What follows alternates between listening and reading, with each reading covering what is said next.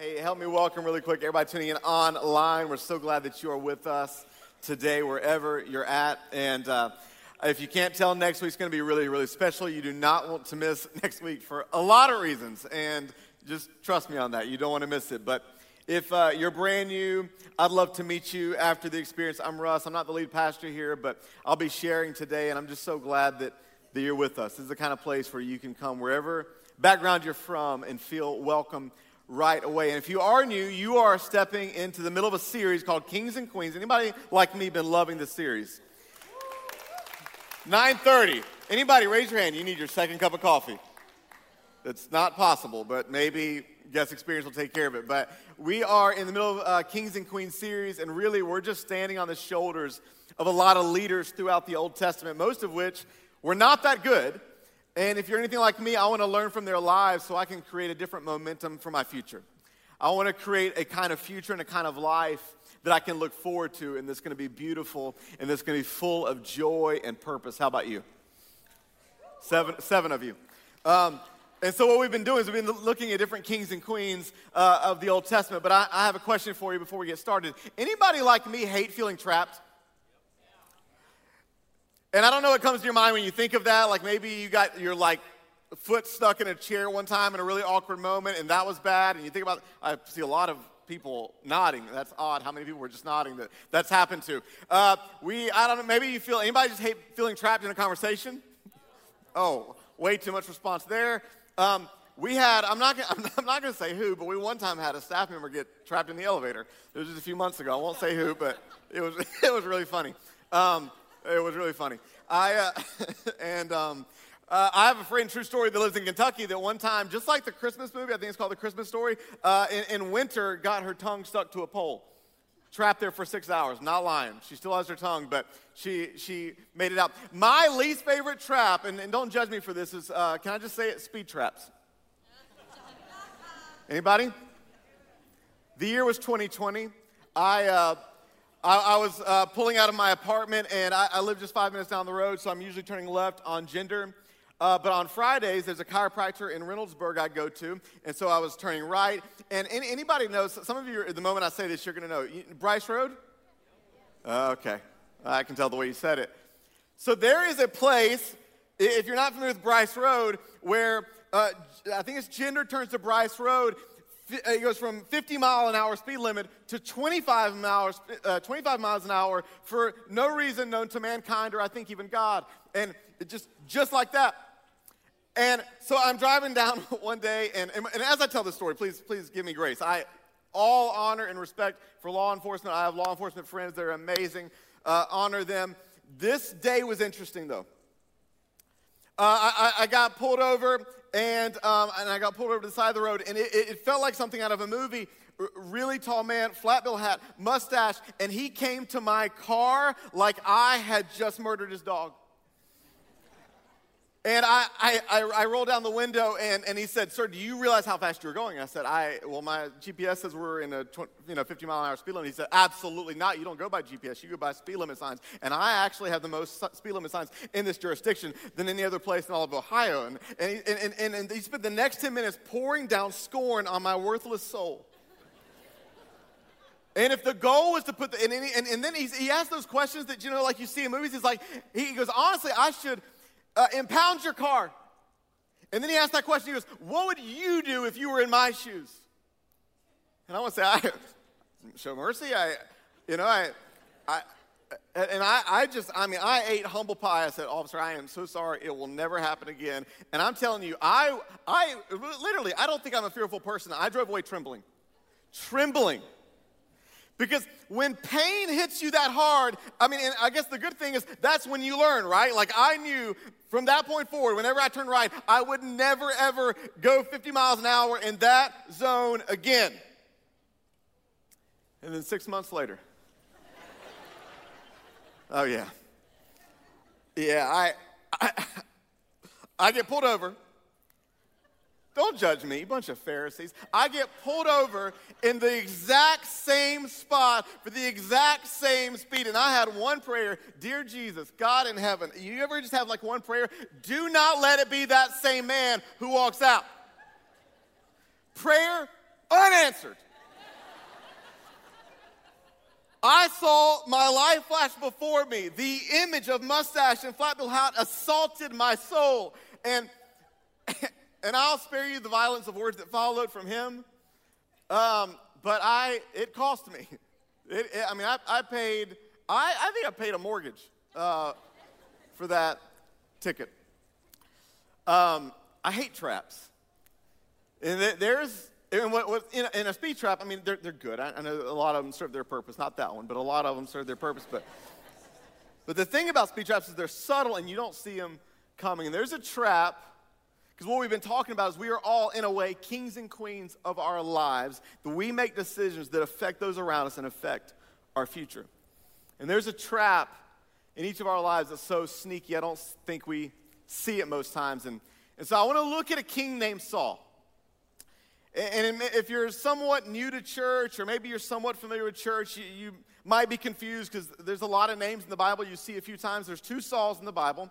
One of the Sauls is in the New Testament. That's the one that persecuted the church, killed Christians. God turned his life upside down. Saul became Paul. This is the Saul of the Old Testament. And a couple interesting facts. Number one, Saul was actually the first king that Israel ever had. He was the son of a man named Kish from the clan of Benjamin. He was the first king that Israel ever had. And fun fact, I don't know if it's a fun fact, but an interesting fact, did you know it was actually never God's original desire for Israel to have a king? He brought the children of Israel out of Egypt. They went through the wilderness. He brought them into the promised land. They possessed this land, this promise. And then they went through a stage where they had judges. Probably some of you remember Gideon and Barak and Deborah had judges, but God said, I want to be the immediate king over your life. You don't need kings. The children of Israel complained. They said, but all the other nations of the world, they have kings. We want a king. Give us a king. Finally, God said, okay, I'll give you a king. And in comes this guy named Saul. So his father one day lost his car, pretty much, lost a bunch of donkeys, and said to Saul, his son, I want you to go look for the donkeys. And long story short, Saul runs into this prophet named Samuel. Samuel was the prophet of Israel over that time. And when Samuel ran in to Saul, God spoke to Samuel and said, this is the man I've been telling you about. This is to be the king of Israel. And the moment Samuel talked to Saul, he said, look, you're going to get your donkeys back and you are going to be king. And there's this epic movie moment where he basically says this. He says, has not the desire of all Israel turned towards you? So I want you to picture it. The whole kingdom of Israel, the first king is Saul, and it's about to be turned towards him. But I want you to look at the response of Saul when he's told he's going to be king. This is 1 Samuel 9, verse 21. And we're going to go through a lot of Saul's life. Are you ready? Hey, fair warning, this is probably the most scripture you ever hear in a message. And the crowd goes deafening quiet. Turn to the person beside you and say, you look spiritual enough. You can handle it. So 1 Samuel 9:21 says this, Saul answered, but am I not a Benjamite from the smallest tribe of Israel, and is not my clan the least of all the clans of the tribe of Benjamin? Why do you say such a thing to me? So first glance, this almost sounds like humility, right? Like, why would you say this to me? Who am I? David said something similar. He said, God, who am I that you would think of me? Really, if all of us are really aware of who we are and how great God is, shouldn't that really be all of our response? Anybody else? Like, God, who am I? Like, God, why would you show such grace and such mercy to somebody like me? But sometimes not everything that looks like humility is humility. And so even though that was the response, and his first words as king, his first action as king maybe shows us something different. And so I want you to picture the setting. The day has come for the first king of Israel to be announced. Samuel, the prophet, literally gathers the whole country, the whole nation of Israel, and then they blow the ram's horn, dun-da-da-da. Introducing, drumroll everybody, the very first king of Israel. I'm going into Michael Buffer. Welcome, Saul. And Saul was nowhere to be found. And we read actually what happened. It says this. It says 1 Samuel 10:20. I'm going to skip down to verse 21. It says, then he brought forth the tribe of Benjamin clan by clan, and Matri's clan was taken. And finally, Saul, son of Kish, was taken, but when they looked for him, he was not to be found. So they inquired further of the Lord, has the man come here yet? So basically, they're like, we don't even know where he is. Let's ask God. You ever have somebody stand you up? You're like, I'll just ask God where they are. And look at God's response. And they said, has the man come here yet? And the Lord said, yes, he has hidden himself among the supplies. His very first act as king, instead of leading, he was hiding. It'd be like, a few years ago, I moved here from Atlanta, and they announced me when I was going to be campus pastor at one of our locations. It'd be like Pastor Tim said, and now Pastor Russ has come here to lead, and hey, he is actually hiding in the storage closet. He is actually out there hiding. And Saul was not 6 or 8 like some of these kings. Saul was 30 years old, so he is a 30-year-old man hiding in the storage closet. And what we see here is something that I think can sneak into all of our stories. In fact, I think it's in all of our stories. We see here this glimpse that Saul, even though he's king, is a man whose heart is filled with insecurity. Filled with insecurity. Let me ask you a personal question. What are you insecure about? I mean, maybe don't say it out loud, because you probably don't want to say out loud what you're insecure about, because you're probably insecure about it, but I feel like I have a lot to be insecure about. I remember my first time I felt insecure was in the 3rd grade. This girl came up to me in class and said, I'm going to start calling you the Wicked Witch of the West. Yeah. Thank you. It was like therapy right here. I was like, why? Because I'd always been told I was such a sweet boy. I had a kind heart. I was loving towards others. Why would you, what in me is wicked? Why would you call me the Wicked Witch of the West? And here's what she said. She goes, oh, no, not because of your personality. She said, you see, when you look at your face from the right side, your nose is pointy.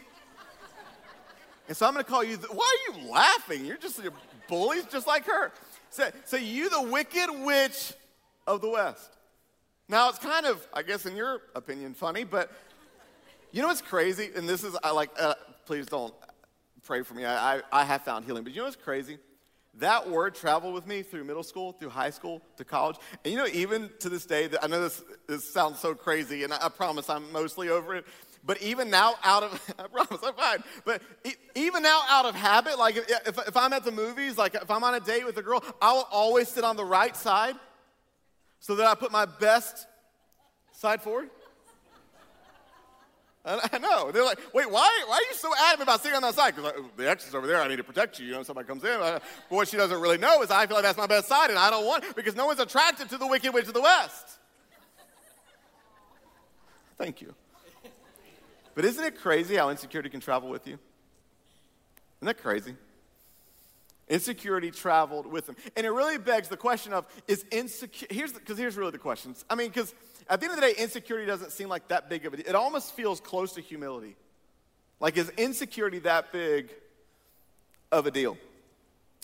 And so I want to skip forward a little bit, and I want to go forward to a moment where we really begin to see the insecurity rise in Saul's life. And long story short, this is decades later, and Saul is transitioning the kingdom to a guy named David. Maybe you've heard of him. We talked about him in week number 1. He was the man after God's own heart. He was the shepherd boy who killed the lion, killed the bear, and then all of a sudden he brings forth and he kills the Goliath with a sling and a stone. He's the second king of Israel after Saul. Saul is transitioning the kingdom to David. David has just killed Goliath. Saul is so impressed by David that he brings him into the kingdom, and Saul's son Jonathan and David, they become besties. It's this whole thing. And so basically David, his reputation is gaining and gaining and gaining. And I want to go to 1 Samuel 18:5-9. It says this: whatever mission Saul sent him on, David was so successful that Saul gave him a high rank in the army. This pleased all the troops and Saul's officers as well. When the men were returning home after David had killed the Philistine, talking about Goliath,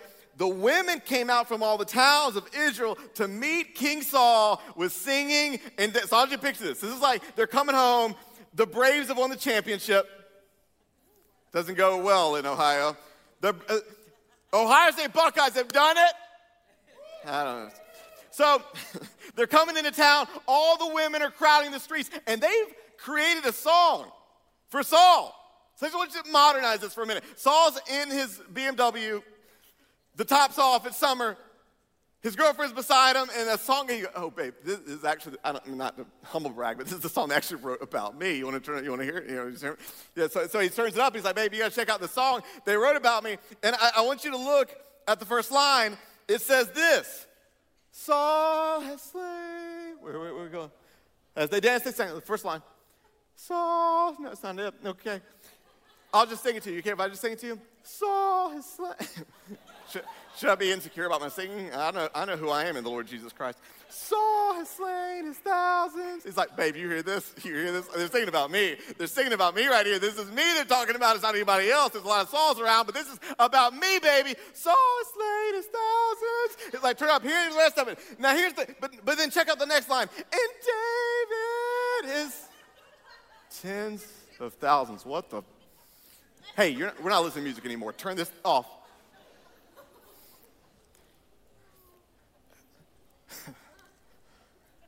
And look at the next line, what it says. It says, and David is tens of thousands, and Saul was very angry. Yeah, I bet he was.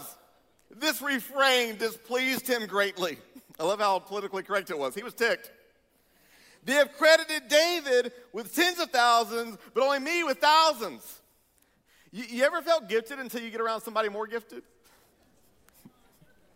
You ever enjoy time at the office until somebody came in the office that was better than you and you hate them? And you won't admit it. I mean, you love them in the Lord, but if they tripped and fell on a bed of staples tomorrow, you would not be mad.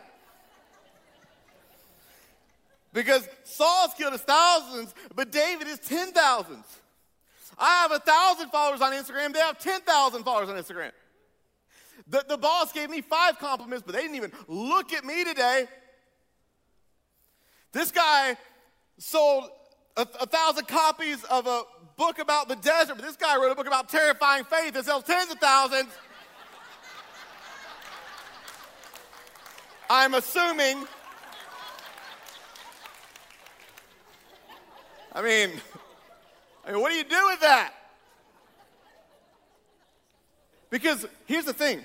It's one thing to have insecurities. It's another thing when insecurity begins to have you. It begins to torture you. In fact, the very next line of this, you know what it says? We don't have it for the screen, but it says that an evil spirit came over Saul. And he actually had to bring David in to play the harp so that he could even relax. You ever felt tormented by insecurity? You ever been so tormented by insecurity you began to experience its offspring, jealousy?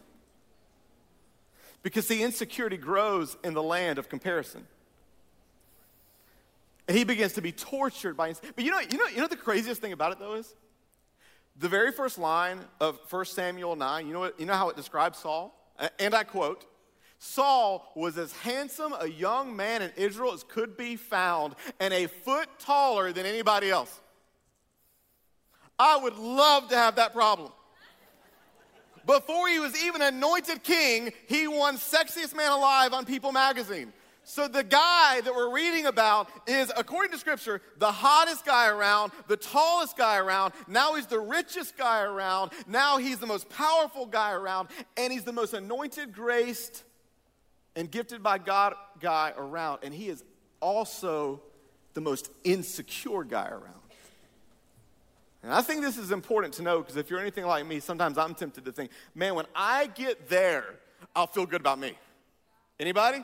Hello, anybody thought when I achieve that, that's when I'll feel comfortable in my own skin. Man, if I can just lose this amount of weight and get there, that's when if I could ever get that promotion, if this relational status could ever, then I'll feel okay about me. But what I've got to realize is insecurity is not an external circumstance, it's an internal condition. And I can spend the rest of my life trying to get people to clap for me, but there is no external scratch that will ever fix my internal itch. Because it's a value thing. And so what do? We post things on social media or do things and kind of like Adam and Eve, we sew our own version of fig leaves to cover the nakedness of how empty we feel. Then maybe I'm just not worth a whole lot. Maybe I just don't have what it takes. Now, I want to look at a couple things real quick, because if you're anything like me, sometimes I wonder, okay, where does insecurity come from? And I actually want to look at another translation of what we read when it says Saul was hiding in the luggage. I want to look at this other translation. It says this. It says, when Saul was hiding among the baggage. 1 Samuel 10:21. Look at that. I love that translation better. Not just hiding among the luggage, hiding among the baggage. Because if you're anything like me, I think this gives a clearer picture of Saul because this gives a clearer picture of us. That insecurity is always connected to something. And so what baggage was creating the insecurity for Saul? Maybe, as you know, we read in 1 Samuel 9 that his father was a man of standing. Maybe Saul spent his whole life thinking, no matter how much success I build up, I'll never be able to measure up to my dad. Maybe for Saul, it was shame. You ever notice that shame from your past can create insecurity to step forward with boldness in the future? I know I have. Anybody else? Like, man, I hear what you're saying about God wanting to use my life in amazing ways, but every time I start to, my mind keeps replaying the memory of what happened back there. So who am I that, God, you could still use my life in a great way? Maybe there was a Wicked Witch of the West moment, and somebody spoke something so destructive over Saul's soul that it forever tainted the way he saw himself and the way he saw God and the way he saw life. And no matter how many messages or podcasts he heard, he could never drown out the noise of his own soul that lied to him about who he was and who he wasn't. The only thing we know about Saul's baggage is that he never addressed it. Is that he never got honest. He never saw a professional. He never listened to the annoying guy at the end of every hosting moment that begged him to go to Next Steps and get a counselor list. He never addressed it, and it got really bad. And you skip forward to 1 Samuel 13, you see a moment, and we're not going to read it all, but just to recap, basically, it's the very first moment that the insecurity in Saul exploded. And he was rash and impulsive, and the prophet Samuel basically rebuked him. And when he rebuked him, I mean, it was pretty bad. And I'm not going to read all of it. And the context you can read later, but what's really important, even more than the context, is Saul's response when Samuel asked him why he did what he did. I want you to check this out. It says this. This is 1 Samuel 13. Saul confronts him and says, how foolish. And Saul replies this. He says, this is why he did what he did. I saw my men scattering from me, and you didn't arrive when you said you would. Kind of throwing shade a little bit at a little passive-aggressive towards Saul. It says, and the Philistines are at Michmash ready for battle. So I said, the Philistines are ready to march against us at Gilgal, and I haven't even asked for the Lord's help. So I felt compelled to offer are you seeing what he's doing here? He's saying, look, the reason I did this is because the men were scattering. I didn't know how people felt about me because another fruit of insecurity is people-pleasing and the fear of man. So the people around me were talking, and I didn't know what they were saying, and I was kind of worried about them. And then just to be honest, I mean, no offense, Samuel, but you didn't show up for me the way I thought you would. I needed you in that moment, and you weren't there for me the way I thought you would be. And then I saw that my enemies were against me. People were talking bad about me. And on top of that, I realized it's been a few minutes since I've actually had a devotional with Jesus, and I kind of feel on shaky ground with them. And we get a clear picture, and no, I don't need anything. We get a clear picture of a king, Saul, who's losing his kingship. His kingship is collapsing because Saul is collapsing under the weight of his own insecurity. Because insecurity is a trap. And insecurity might be a bigger deal than we think it is. And then we fast forward from 1 Samuel 13 of Saul's rebuke to 1 Samuel 15. I know this gets depressing for a while, but just hold on. 1 Samuel 15, we see not just Saul's rebuke, but Saul's removal. And long story short, God speaks to the prophet and tells Saul to wipe out this whole area where the Amalekites were. And there's a lot of context you need for that. Amalekites, for 500 years, were a group of people that lived in absolute wickedness, child sacrifice, the most atrocious things ever. And God was going to use Saul and the Israelites to execute justice. And Saul obeyed, kind of. And basically, God sent Samuel to confront Saul and say, look, first off, this is a whole nother talk for another time. I want you to know that in my eyes, partial obedience is disobedience. number one. Number two, obedience to me is better than sacrifice. And number three, you've rejected the word of the Lord. And there's this really terrifying moment where the king, King Saul, great king, tall, anointed, rich, handsome, gifted, falls on his knees and says, no, please, another chance, grabs the robe of Samuel, the robe tears, and Samuel says, this is just a chilling movie moment, says, in the same way that my robe just torn, God is tearing the kingdom from you today and is going to replace it with somebody who has a man after my own heart, a.k.a. David. So insecurity is a big deal. But I want to point out something interesting from this last text. I want to point out a verse at the top of this chapter. And then, are you following me? I know we're going a lot of places. But we're going to look at a verse at the top of the chapter and then an interesting verse at the bottom of the chapter. And here's the really interesting verse. 1 Samuel 15:12 says this. This is as Samuel is getting word of what Saul's doing in disobedience. It says this. Early in the morning, Samuel got up and went to meet Saul, but was told, Saul has gone to Carmel and has set up a monument in his own honor. This would be like me walking into the office tomorrow morning and saying, hey, we're going to paint a big mural of my face right across the walls. And this is the height of pride. But then I want you to look at a verse at the bottom of the chapter once he's confronted. 1 Samuel 15:24 says this, I was afraid of the men, and so I gave in to them. Now I beg you forgive my sin. So we see at the top of the chapter that he is building a monument to himself. Then we see at the bottom of the chapter that he is so crippled by the fear of man that he just panicked and gave in. And I want to put these two verses side by side. I want you to look at them. He built a monument to himself, and he was afraid of the men. And then I want you to see the two words that stand out to me. I want to go to the next slide.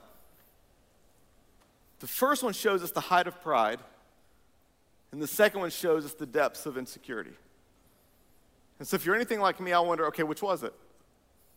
Was it pride or was it insecurity? Because to me, insecurity almost feels a little bit like humility. To me, the opposite of pride almost seems like it would be insecurity, but there's another insight we need to catch here. Pride is not the opposite of insecurity. Insecurity and pride are actually inextricably linked. Pride and insecurity are connected. And here's how. If you take the roots of pride and the roots of insecurity and you bring them down, they merge somewhere. And the place they merge is the place called self. That the problem with pride and the problem with insecurity and the source of pride and the source of insecurity is it is a preoccupation with self. It is a preoccupation with me. Pride and self are linked. They always go hand in hand. They always travel together. Say it with me. They are two sides of the same coin. Can we say that together? They are two sides of the same coin. I'm hammering home the point because I think it's whenever I'm stuck in my head and crazy insecure, I can know that pride is not far behind. And whenever I'm full of pride and I'm full of arrogance, I can know insecurity is good. They always travel together. They are two sides of the same coin. They may look different, but the substance is the same. The substance is self. In fact, you can't really do a whole expose on the leaders of the Old Testament without looking at the contrast of the one that replaced Saul, and that's David. In fact, if we had time, we could look at even just their response to their failures and how different it was. You know what's crazy is so David's called a man after God's own heart, but on paper, his mistakes were far worse. We're talking about the guy that committed adultery, murder. Saul just was compulsive. Saul just was insecure. But you know what's crazy when they were confronted by their sins? You know what Saul said when Samuel first rebuked him and confronted him in his life? Here's what he said. He said, I know, I did that, I'm sorry, but now, check this out, but now please honor me in front of the people. You know what David said when confronted by sin? He said, God, he weeps and says, God, against you and you alone have I sinned. Now please create in me a clean heart, and whatever you do, don't take your presence from me. Even in Saul's darkest hour, his focus was on self. I can't get over it. When David was confronted by sin, he couldn't get over the fact he was so grieved that he had broken God's heart. Saul was just tortured that he has broken his ego. Because the attention was on self. And so what do we do? Because I know that we're encouraged now about Saul's kingship. What do we do? How do we destroy insecurity in our own life? 3 actions stand out to me when I look at Saul and then when I look at David comparatively. Number 1 is this: embrace a new identity.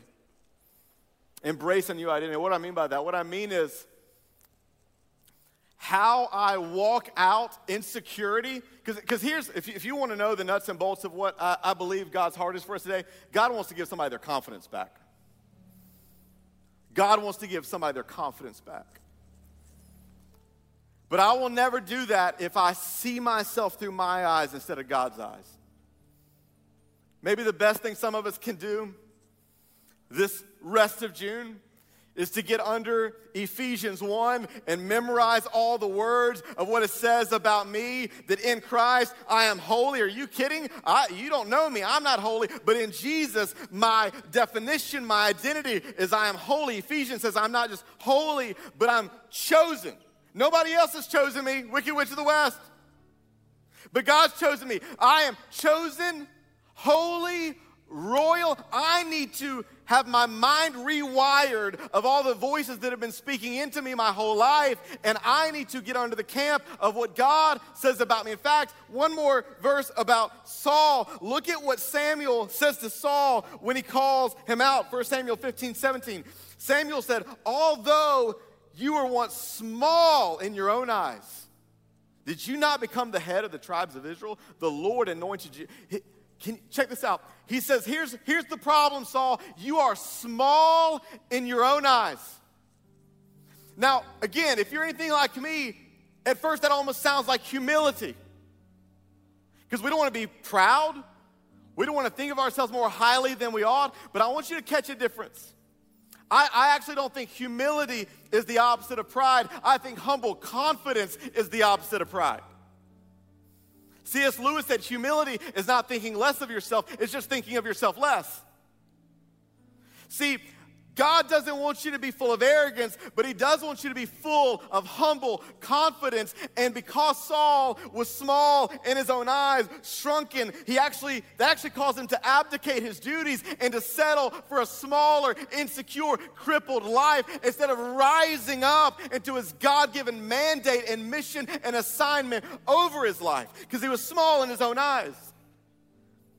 That phrase may even feel familiar to you, because when God called spies of the first generation of the children of Israel to go look at the promised land, you know what they said? They said, it's true. It's a land flowing with milk and honey, but we saw the giants and we were small in our own eyes. Instead of seeing themselves through God's eyes, they were small in their own eyes. What am I saying? I'm saying there's a difference between pride and confidence. Pride is confidence in me. Confidence is confidence in the God inside of me. Do you see the difference? True humble confidence is, I know I'm not enough, but if God is for me, who can be against me? I know that I'm weak and flawed and sinful and messed up, but greater is he that's in me than he that's in the world. And if God is with me, if the Lord is with me, hey, I know what's coming against me may be bad, and I don't have anything in me that would cause me to have pride, but I got something really big in me that causes me to have a whole lot of confidence. And so we need to rally around a new identity. For the really practical people, we need to destroy comparison. If you want a couple practical notes, here it is. Do the opposite of what your flesh wants to do. When you feel that little twinge of jealousy, you know what you can do? There's a weapon. Celebrate. Send the person that you don't want to celebrate the most, celebrate them the biggest. Send them a text, do a social media post about them, brag about them. I'm telling you, it may not mean anything to them, but it'll liberate your heart. The people that you think, man, they got an unfair advantage, pray even harder. God, pour out your blessing on them. God, I pray that you would touch them, heal them, because it is worth having a free heart over that. And then 3, and here's where I really want to land. You know the big difference between David and Saul? You know what will really crush insecurity in your life? See, there's a verse in the book of Acts thousands of years after David had passed away that said this. It said, David served his generation. David served. What are you saying? I'm saying whenever I look at Saul's life and every frame of his life, I never see Saul operating from a sense of calling. I see Saul going from moment to moment, focused on himself. Do I have what it takes? Please clap for me. Please, do you approve of me? What are the men thinking? What is God thinking? But I see David as messed up and jacked up as he was, saying, look, I know I don't have it all together. I know I've messed up. I know that at times I've blown it and been sinful, but I know this. I know I am called by God. I know God has anointed me, and if God has called me for this, it does not matter how big the giants, how big the bears. It doesn't even matter how big my mess-ups are. I know I'm going to get back up, because if God has my back, if God is for me, if God is with me, are you kidding me? So you want to know where your confidence comes from? True confidence? True confidence comes from calling. True confidence comes from reminding yourself, I'm called to this. Say that out loud. Say, I'm called to this. Say it like you mean, I'm called to this. So some of you parents need to get sassy about it. I heard a preacher one time say this. They said, I don't mean this to be mean, but they said, I'm so thankful for all the encouragement, all the compliments. He said, but I've tried to get to the place where I'm too called to need your compliments. Some of you parents need to say, I am too called to need the extra mom on Instagram who's doing yoga 5 hours a day and feeding their kids granola to tell me that I'm doing a good job. I am called to raise this child. God has called you to raise up that family. God has called you to parent. You may be at a job you hate, but guess what? Right now, God has called you to be there, to be salt and light in that atmosphere. Some of you need to write over your life a brand new mandate, a brand new calling. A couple weeks ago, I was meeting with somebody, and they said they didn't mind if I said who it was, and maybe I will, I don't know. They said, God has brought me through so much healing of my past, but right now I feel really insecure that I have what it takes to move into the future I see everybody moving into. And I immediately got that image of the children of Israel standing in front of their promised land. And I thought, what a tragedy to have a beautiful promised land before you. Promises of God, blessing, favor, destiny, future. But to be so small in your own eyes, you never step into it.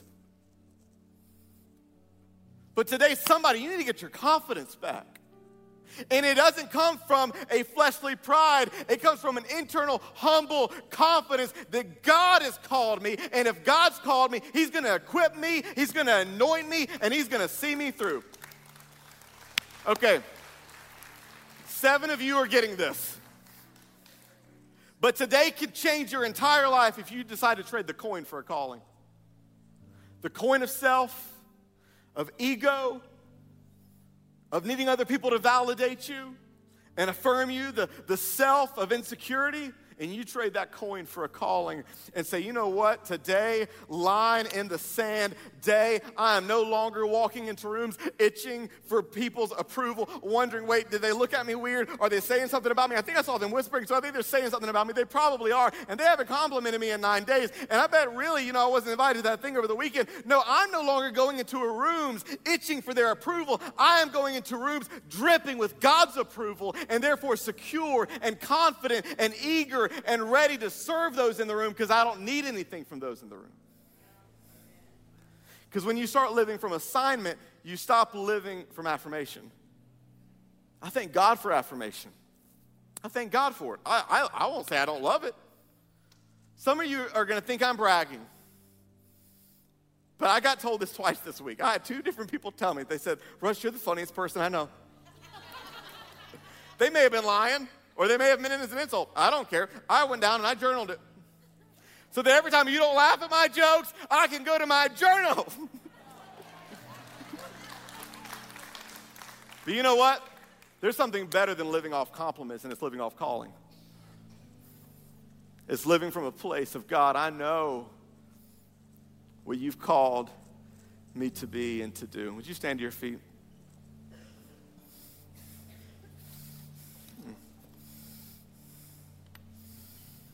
Today, you know, wounds, your spirit may be wounded, or insecurity in you has grown and grown unchecked. And today you need to trade a coin for a calling. Every head bowed, every eye closed. If that's you, without any hesitation, would you just lift your hands to heaven? I know I need to receive a fresh calling today. Come on, without any hesitation, hands in the presence of God. God, I need to receive a fresh calling. I need a reminder, God, that you are with me. I need a reminder that I am not defined by others' voices. I'm defined by your voices. Hands high. Father, in Jesus' name, I pray every inferiority complex in the room be shattered. I silence in the name of Jesus every lie that's ever been spoken that's taken root as a wound in people's spirits. And I pray in this moment in your presence, you would replace it with truth. I pray you'd replace it with your words. I pray you'd replace it with your voice. And I pray in this moment, would you speak to somebody and remind them their calling. Remind them who they are in you. In Jesus' name, amen. Thanks so much for tuning into this message.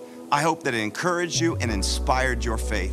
If God is doing something in your life, would you take a moment and let us know? We want to connect with you and we want to be able to pray for you. All you have to do is shoot us an email to hello@thex.church, or you can always send us a DM on one of our social media platforms. And if you know somebody that would also be encouraged by this very message, why not take a moment and just share it with them right now? And as always, I want to say thank you to every single person who so generously financially supports this ministry so we can continue to get messages like these out to people all over the world. We believe God is building something special and you're a significant part of it. Until next time, have a great day.